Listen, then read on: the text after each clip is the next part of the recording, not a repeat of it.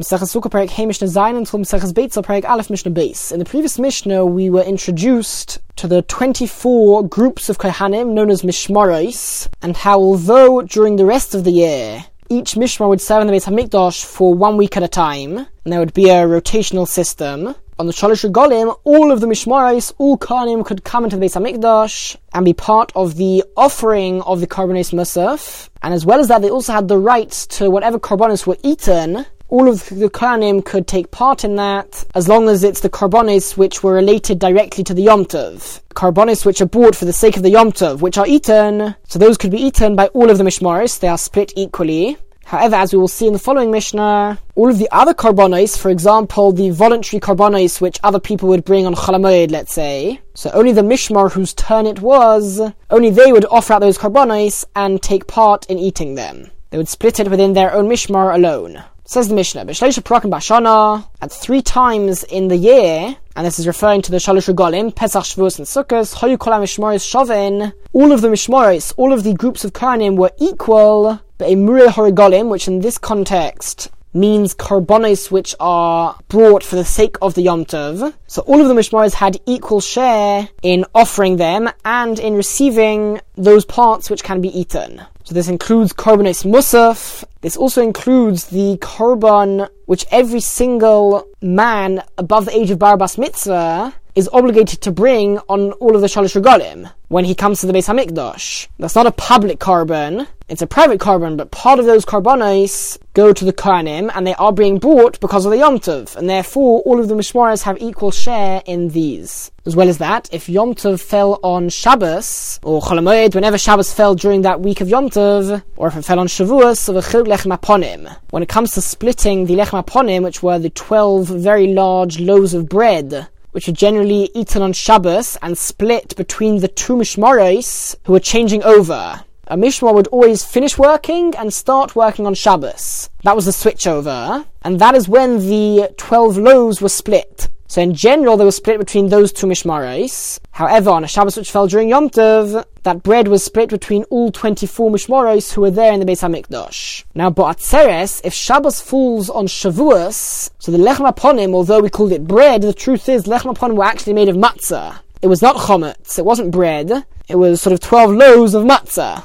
Now on Shavuos there is also an offering of bread, 2 loaves, and on Shavuos it has to be chometz, not matzah. So if Shavuos fell on Shabbos, then all 24 Mishmaros would receive both the Lechem HaPonim and the Shtei HaLechem, the 2 loaves of bread brought on Shavuos. So to make sure that each Mishmar would receive 1 of each, and not by mistake 2 of the Lechem HaPonim, or 2 portions of the chometz of the Shtei HaLechem, so they would make sure to clearly say, Omrim Loi, they would say to each Kohen who would receive the chometz and the matzah, the Shtei HaLechem and the Lechem HaPonim, Heiloch matzah, Heiloch chometz. Here you go, here's some matzah, and here is some chometz. The matzah being from the Lechem HaPonim, and the chometz being from the Shtei HaLechem. And that way they would make it very clear, and make sure that there would be no mistakes of by mistake giving, let's say, 2 portions of the Lechem HaPonim to 1 Kohen instead of 1 portion of the Lechem HaPonim, and 1 portion of the Shtei HaLechem. Now, as we explained before, Mishmar Shezmani Kavua, the Mishmar whose time was fixed, it was their time, it was their turn during the week of Yom Tov, Hu Makriv Tamidin. Only that Mishmar would be part of the offering of the Karbonos Tomid, the daily offering which has not got anything to do with the Yom Tov itself, Nedarim or Nedovais, various voluntary offerings, which people are bringing to the Beis HaMikdash not because of the Yom Tov. It might be that people happen to bring lots more on Yom Tov and on Chol HaMoed, but it is not related to the Yom Tov itself, and so only that Mishmar would take part in those Karbonos, Ush'ar Karbonos Tzibur, and the rest of the public Karbonos which have not got anything to do with the Yom Tov itself. For example, the Korban Musaf of Shabbos. And the Mishnah adds, Umakriv Esakol, they would offer up everything. Now we already saw that they don't offer up everything, because the Karbonos which have something to do with the Yom Tov are split equally between all of the Mishmaros. So what does it mean that they offer up everything? The Gemara explains it's coming to include something else known as Kayetz HaMizbeach. What exactly is Kayetz HaMizbeach? So if there were no Karbonos being bought at any particular moment during the day, so in order that the Mizbeach not just be left there, not being used, and without any Karbonos, the Beis HaMikdash itself would pay for Karbonos to be bought on the Mizbeach. That was known as Kayetz HaMizbeach, and again, that is not because of the Yom Tov at all. and so only the Mishmar whose turn it was, they would offer up the Karbonos as part of the Kayetz HaMizbeach. Now the last part of the Mishnah tells us that if Yom Tov has Somach LaShabbos, if a day of Yom Tov itself, not Chol HaMoed, but an actual day of Yom Tov, if it falls next to Shabbos, Bein Milfaneha, whether it be before Shabbos on a Friday, Bein L'Acharecha, or whether it be after Shabbos on a Sunday. So any Kohen who wanted to come and serve in the Beis HaMikdash for Yom Tov would pretty much be forced to come for Shabbos as well. And so the Chacham instituted that all of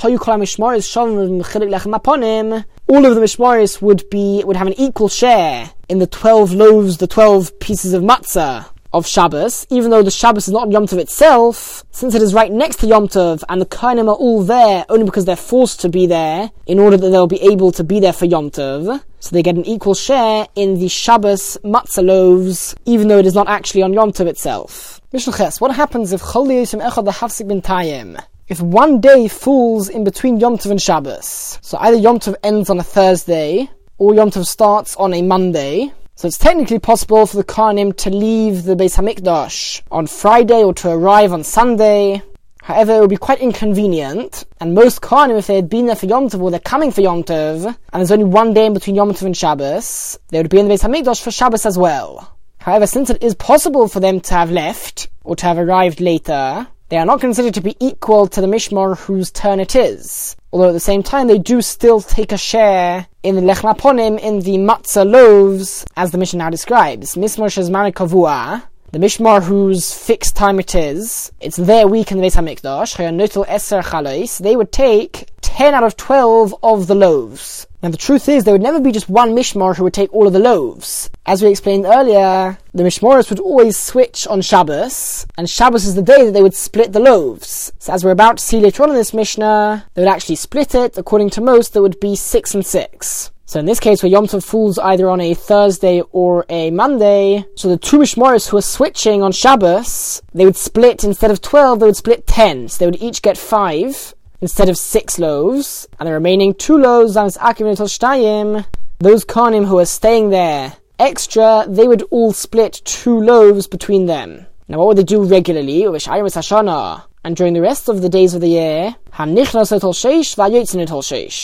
Mishmar who is coming in now and starting their week, they take 6 of the loaves, and the Mishmar who is leaving, they also take 6 loaves. Rabbi Yehuda says, the Mishmar who is coming in, notel sheva, they take 7 loaves, and the Mishmar who is leaving only take 5 loaves. Now, of course, ultimately they would always end up getting 12 loaves altogether, just instead of getting 6 loaves this Shabbos, and then the next Shabbos when they leave they get another 6, they instead start by getting 7 this week, and 5 when they leave. Now, why is that? So the Mefarshim explain that on that Shabbos, the first few things which need to be done that day in the Beis HaMikdash are done by the first Mishmar. And in general, if a group of people, or a group of Kohanim start doing something in the Beis HaMikdash, they should finish it. However, what happens? They leave in the middle of the day, and the next Mishmar comes, and they do the rest of the things which need to be done that day. So for example, the first Mishmar, they opened the gates of the Beis HaMikdash, but the next Mishmar are the ones who close the gates. So in a way, you could look at it as if they're sort of finishing their job for them.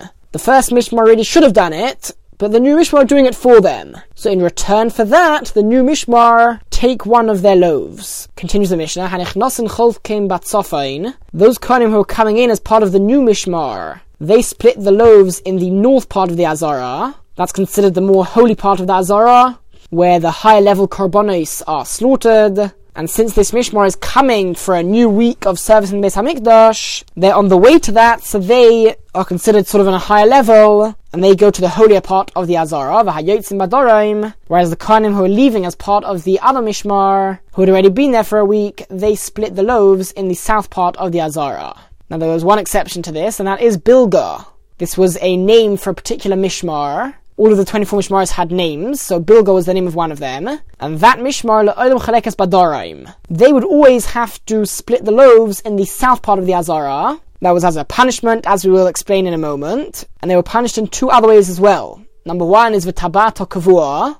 Their ring was fixed. in the north part of the Azara, of the courtyard, there were 24 rings on the floor, which could be sort of lifted up from the ground, or turned over a bit, and they would put the animal underneath that ring, and then close the ring, so that the animal couldn't move about a lot, and it would have to stay there while being slaughtered. Otherwise, it would be likely that the animal would be moving about a lot, and the slaughtering might become invalid. So by making the animal go under the ring and be still, so they could do the shechita, they could slaughter the animal quite easily. But in order to get the animal's head underneath the ring, they had to lift the ring up, or turn it around a bit so it goes underground. The point is that the ring of Bilgah of that mishmar, there were 24 rings for each mishmar, so the ring which corresponded to Bilgah, that was fixed, so in order to slaughter the animals, they had to borrow somebody else's ring, the ring of a different mishmar. And the third punishment was v'chaloina setuma, their window was closed. This refers to a particular chamber known as Beis HaChalifos, which is where the knives were kept, the knives which were needed for the Beis HaMikdash, and each mishmar had a particular window, which they could put their knives into the chamber through that window. But again, Bilgah's window was closed,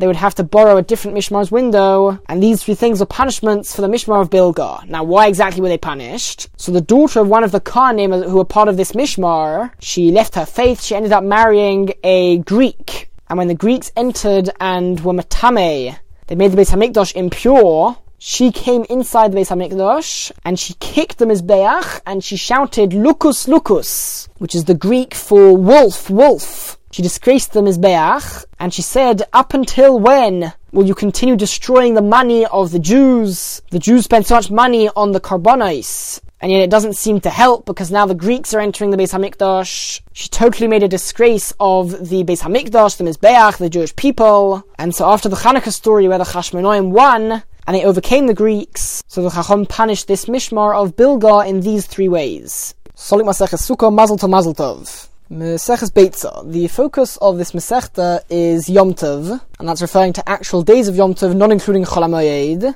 and also not including Yom Kippur. Yom Kippur is considered like Shabbos, but it's referring to days of Yom Tov such as the first day of Pesach and the last day of Pesach, the first and last days of Sukkot, Shavuos, Rosh Hashanah. And in general, just like on Shabbos there are 39 forbidden malachos, 39 forbidden categories of work, so too everything which is forbidden on Shabbos is also forbidden on Yom Tov. But the Mishnah Megillah tells us there is one big exception to that, and that is activities which are done for Oichel Nefesh. For the preparation of food, anything for the sake of food is permitted on Yom Tov. The Torah explicitly writes with regards to the Yom Tov of Pesach that one cannot perform any forms of work, Ach asher ye'achel l'chol nefesh, hu levad ye'aseh lachem. But things which are done for the sake of food, that alone can be done for yourselves. However, not everything to do with food is permitted.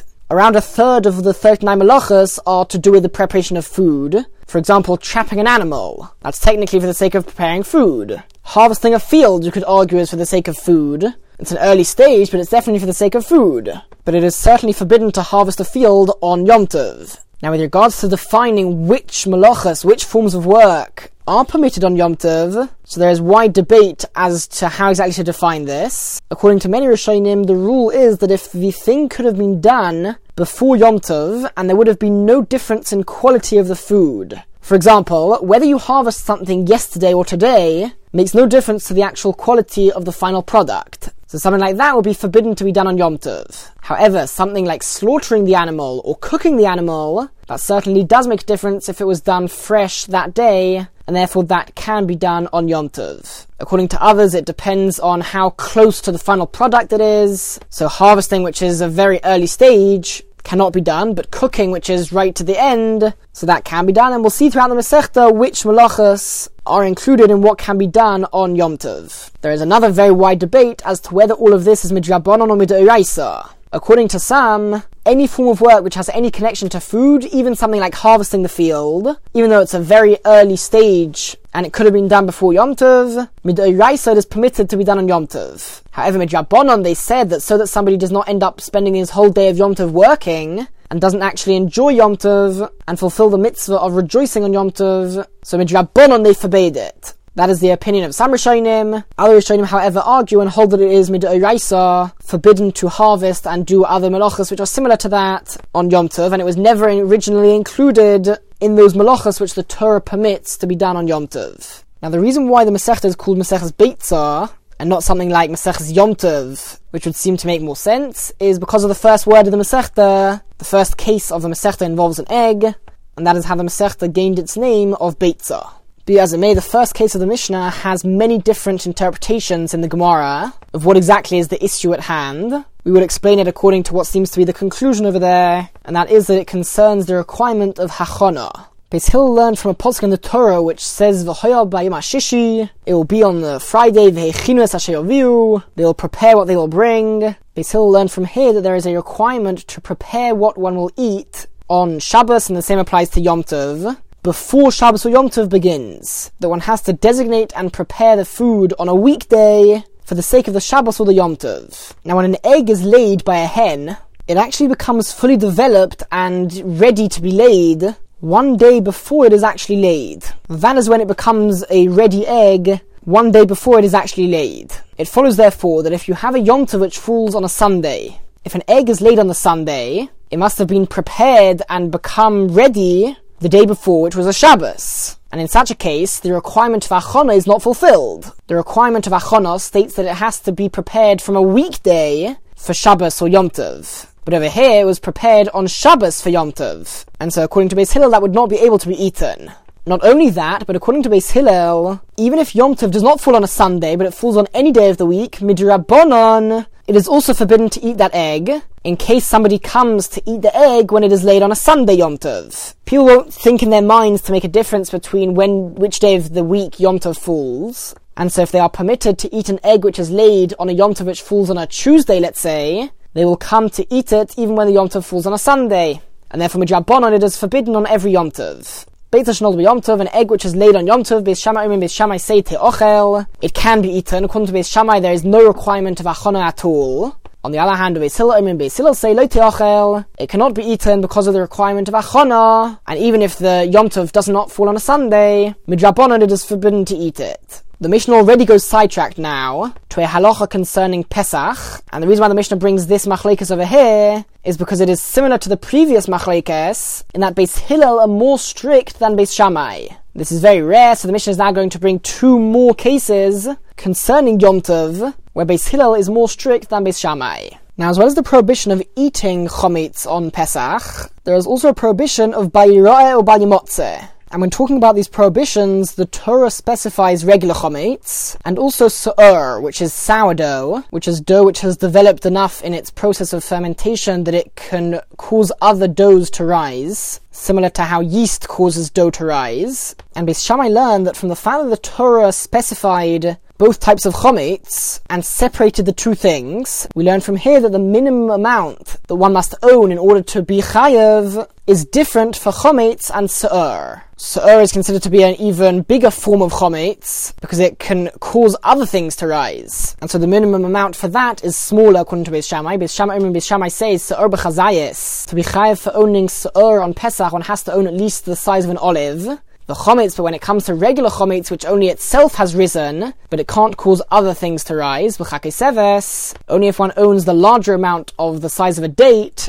only then would he have violated the aveira of bayira'eh, of owning chometz on Pesach. Beis Hillel says the minimum amount for both of them is the size of an olive. Beis Hillel does not differentiate between the two, and he is more strict therefore, because he holds that the smaller amount applies even to regular chometz. Mishnah Gimel, what follows is another debate between Beis Shammai and Beis Hillel, in which Beis Hillel is more strict, and the issue at hand is the mitzvah of kisui hadam. The Torah says that when one slaughters a kosher wild animal or a kosher bird, there is a mitzvah to cover the blood which comes out. Cover it with earth or sand, and sort of bury the blood in the ground. Now, one of the permitted forms of work on Yom Tov is slaughtering an animal. The problem is, however, it is forbidden to dig up earth on Yom Tov. There are a number of prohibitions involved. Firstly, it could very well be midoraisa forbidden, because crushing the earth is considered to be like grinding. It could also be considered like ploughing. And apart from that, is also midrabanan forbidden because of muktzah.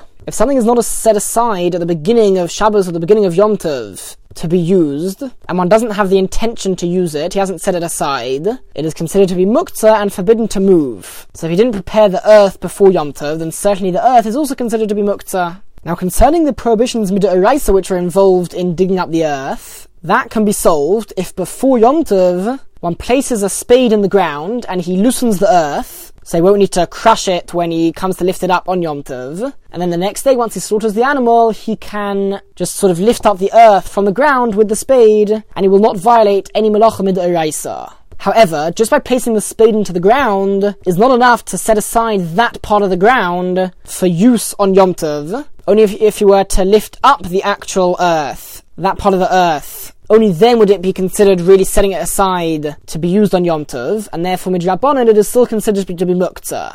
Nevertheless, according to Beis Shammai, hashochet chayv oif b'Yom Tov, one who wants to slaughter, that's how the Gemara explains, one who wants to slaughter a wild animal or a bird on Yom Tov, Beis Shammai say, as long as he placed the spade and loosened the ground where he stuck the spade in before Yom Tov, he can ignore the prohibition of muktzah midrabanan, and yachper badeker, he can dig up that earth with the spade v'yachaseh, and cover the blood in order to fulfill the mitzvah of kisui hadam. According to Beis Shammai, the Rabbanon were lenient in this case because of the mitzvah midoraisa of simchas Yom Tov, of enjoying the Yom Tov. So in order to make it possible and easier for one to be able to slaughter an animal on Yom Tov, there is no prohibition of muktzah in this case. But Beis Hillel say, lo yishreit. He is not allowed to slaughter the animal because he will have to come to violate the prohibition midrabanan of muktzah. Unless he had earth which was totally prepared before Yom Tov, on Erev Yom Tov, meaning he would have had to lift it up the earth and taken it out and totally prepared it before Yom Tov in order that it not be considered to be muktzah. However, Umoidim, Beis Hillel do agree that Sheim Shochat, that if he did nevertheless go ahead and slaughter the animal, so now that he has slaughtered it, he has a mitzvah d'oraisa to cover the blood. And if the only earth which he has is earth which he prepared by sticking a stone into the ground and loosening it, so there's no prohibition d'oraisa involved. So in this case, since there's a mitzvah d'oraisa of covering the blood, and only a prohibition midrabanan of muktzah, that he should dig up that earth with the spade and cover the blood. Now the Mishnah adds a last law, and that is she'efer kira muchanhu, which the Gemara reads as v'efer kira muchanhu. It's a new point, and that is that the ashes of an oven are considered to be prepared. So if someone has not yet slaughtered the animal and he wants to know, is he allowed to? So sticking a spade into the ground is not good enough. But the ashes which are in an oven, which had been there already from the beginning of Yom Tov, those are not considered to be muktzah, since they can be used for kisui adam. The general intention of a person is to set those aside for use on Yom Tov, and therefore if he does have ashes in the oven, he would be able to slaughter the animal, and then use the ashes to cover the blood and fulfill the mitzvah of kisui hadam.